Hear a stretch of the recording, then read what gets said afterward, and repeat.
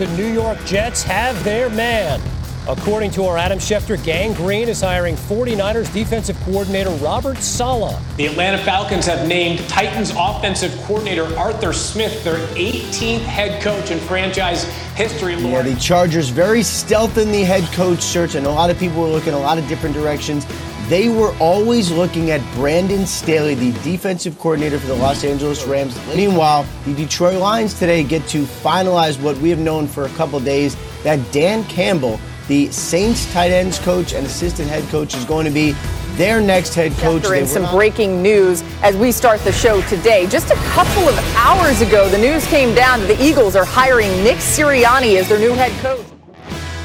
And welcome to another episode of the Turn Up For What podcast, talking your favourite soap opera straight from the Great British Isles. Although the drama has dwindled somewhat on Kirby Drive this week, Cal's franchise and the running of the franchise remains in question. The feelings of the quarterback remain in question. But as of the news Thursday night, the Philadelphia Eagles have hired Nick Sirianni from the Indianapolis Colts, taking their offensive coordinator to be their new head coach in Philly. The Texans, despite firing O'Brien in early October after the Week 4 loss to the Minnesota Vikings, are the last to hire a head coach. The first team to hire a general manager. They were quick off the mark 3 days after the season. But the head coach and hire has taken some time, and it was just reflecting on some of those reasons as we sit here on Friday 22nd. And the question, I think, is Nick Caserio was said to have reset the timelines on this head coaching search. He had his own list. Forget about the Corn Ferry list. Arthur Smith was only on their list apparently, and that was very quickly wrapped up with the Atlanta Falcons.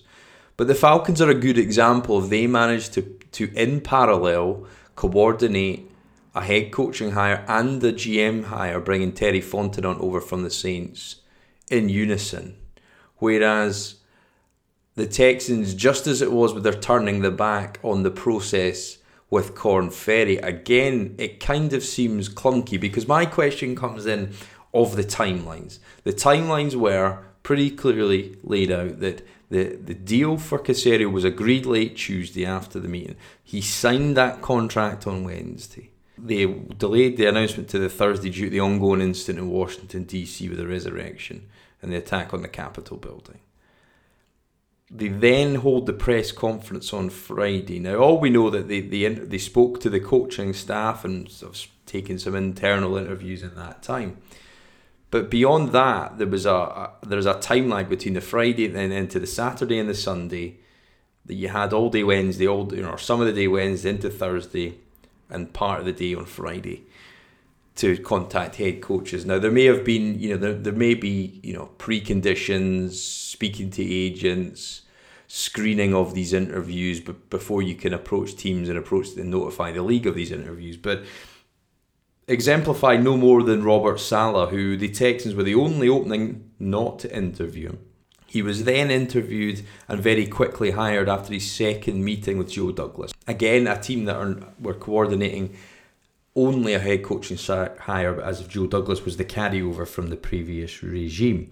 But he was then a candidate the Texans had no opportunity to do. You could argue if there was a similar interest with Caserio, he missed on the opportunity to interview Arthur Smith. He did, to his credit, interview Brandon Staley, who then, after taking his first meeting in person, the Chargers moved very quickly to hire him, moves across the hallway in that building in California, and is now the next head coach of the Chargers. So another name came off the board pretty quickly. And I think, albeit Detroit did, again, an example of a team who managed to in parallel, make their head coach and a general manager hire at the same time. They've probably done themselves a favour there, because I don't think the Texans would have ever been involved in Dan Quinn, and then Urban Meyer, I don't think was never an option for Houston, and Trent Baalke comes in as an already in-house name to be their GM, and I think obviously Urban is ruling the roost there. So the Texans were put behind the 8 ball undoubtedly by the intervention of Easterby's into the Corn Ferry process. There was a time lag in terms of getting interviews done and missing deadlines, and probably not being, certainly from our outside point of view, being quicker off the ball. There may be reasons for that, as we said. So it made me think of some hypotheticals. If we had have continued with the process, say the divine forces of Jack Easterby had not interfered in Cal's thinking, if the Texans right now were sitting with Omar Khan as the general manager, a guy who wasn't in really for any of the other openings, and Matt Eberflus, who's still on the market, knowing what we know now, were they necessarily the best hires? You could question not. So, credit to some of the Texans which haven't had a lot. I mean, you could argue that they may not have been the best hire based on how the market has played out. But it made me think, would Deshaun Watson be as pissed as he is right now? Would his camp have umbrage and a real philosophical lack of alignment with the way in which this team's run? And a part of me thinks yes, because it would have shown a change and a clean slate and new leadership and a new way to do things. And I think the biggest thing we could probably take from that potential scenario is Jack Easterby would not be in this building right now. So you could argue on that alone we would be better off. But on paper, again, go back to that point, Caserio represents a real experienced individual. But as many media sources are pointing out, this is his first coaching hire that he's involved in, because obviously that was not a factor in his role in New England. So the transferable skills of signing agents, coaches is still the same, but there was a limited window there that feels like the Texans were standing holding on with something in hand, and the rest of the dominoes and the forces in the market have played out, and they look behind the rest of the teams. But there may be an element there that Deshaun and his camp do not have the same umbrage, and they do not have the same media scrutiny that they've had. And I think there is that scrutiny, but I think that's because the Deshaun narrative has allowed Athletes First and David Magaleta, or if it's ESPN with an axe to grind, they've shown Cal and his operation up for what they are essentially, and it's to be a two-bit, badly run billion-dollar organisation. Leadership and standards of organisation and operations that should not be possible at this level, and I think that's a big thing. And that's been, and look, we all knew that at a local level. The national level has now seen it for what it is. So there's almost an airing of that dirty laundry. That may well pay off in time, because it's not until a weakness or a flaw is exposed that it will necessarily be attacked or addressed. So there was a big wave of and days of pain to go through if you're interested and follow this team. But that may pay off in the long run.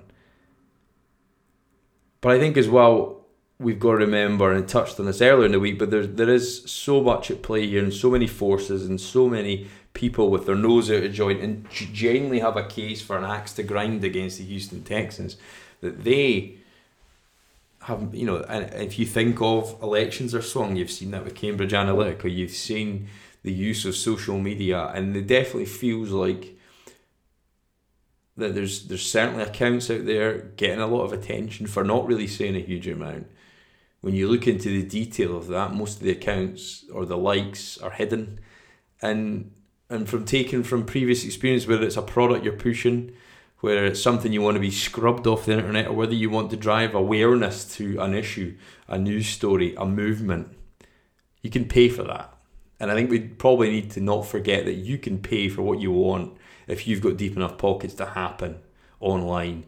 And Joe Public, 9 times out of 10, through social media, swallow it like a lump of ice cream, no questions asked. So I think that's worth bearing in mind. But let's not forget or lose sight of the fact that you can manipulate people's content and what they see in their newsfeed, and therefore their opinion and outlook, very easily. And I think that's definitely been a part. So whoever's behind that probably won't come out in the open, but there's certainly some obvious people out there who've got an axe.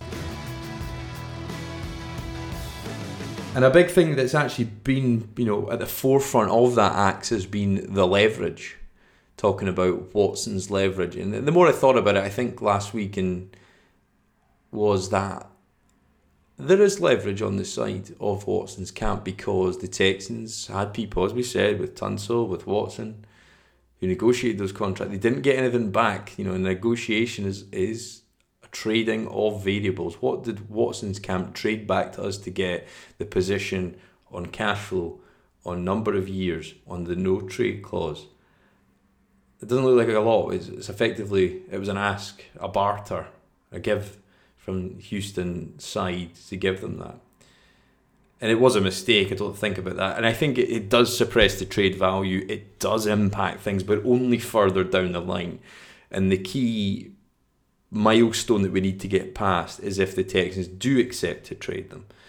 Like their star quarterback, which under any circumstance makes no sense. Whatever any other team is offering, it's not enough. But the leverage of the no trade clause only comes in at a point where you decide to trade Deshaun Watson. If you do not decide to trade him, the current architecture of this collective bargain agreement sits well and truly and firmly on the side of the club. The players gave up all their control and all their leverage this offseason by chasing that 1 or 2% extra that they got. And fair enough to them, it's a limited career. You need to get paid for the average 3.5 years you're in the league.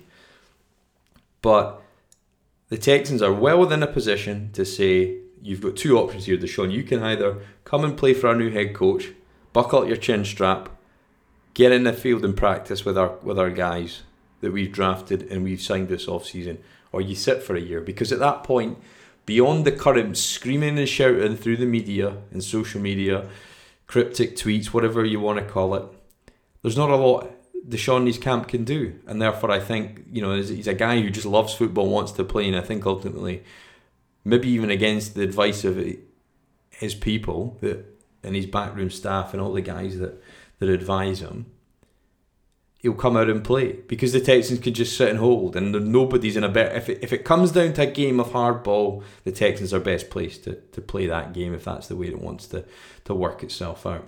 One final point of the Watson thing is I think he could have easily come out and spoke to somebody. Now they're on a pre-planned trip to New York.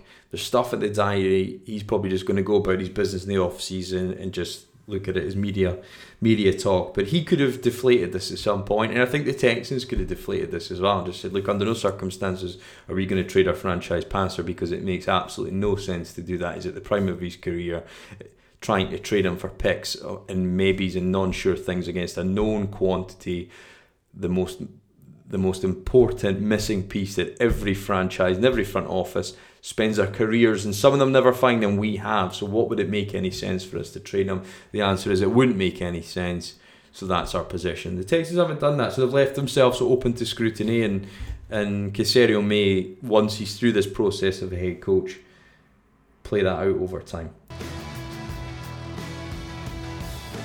I think as well, we are the last, but is being the last to hire a head coach necessarily the worst position? If you look at Cleveland with Stefanski and Berry came into the front office, if you think from where they took that club from this season to the position they were in this postseason, arguably the biggest jump in the league. So there's a lot to play out there, and it would seem, considering they could hire Eberflus today and all week, and he's not been hired, albeit they want to do a round of second interviews. So who and when they can bring in for second interviews in person will show us clearly and definitively who the front runners are. But certainly by all the reports, it's Eric Bieniemy or Leslie Frazier. Two guys who'll face off on either side of the sidelines directly. Defensive coordinator for the Bills, Frazier. Offensive coordinator for the Chiefs, and Bieniemy. They will face off this weekend. So depending on who loses that game, may get in, maybe the first person to interview for the position, may not be the last. Something interesting to watch. Will they bring any other candidates in for an interview? It doesn't seem like they will do, considering nobody's been interviewed since Monday. Bieniemy was the last, and credit Caserio again for lobbying for a rule change there. But certainly it feels like it's one of those two guys there, but I think all the negative media, the time lag that's taken, has a real impact to impact the coaching staff, as other teams like the Jets, who hired last Saturday, have now announced their entire offensive coaching staff. I saw that yesterday.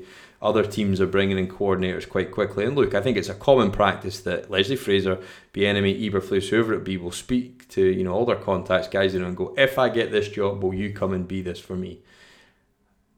So they'll have that in the wings, but that doesn't mean that it's a sure thing. That doesn't mean that they'll necessarily get those guys, because things can change, other jobs will come up and they might not want to wait. So it will impact the staff. But you saw again Andy Reid, impassioned speech about Bieniemy.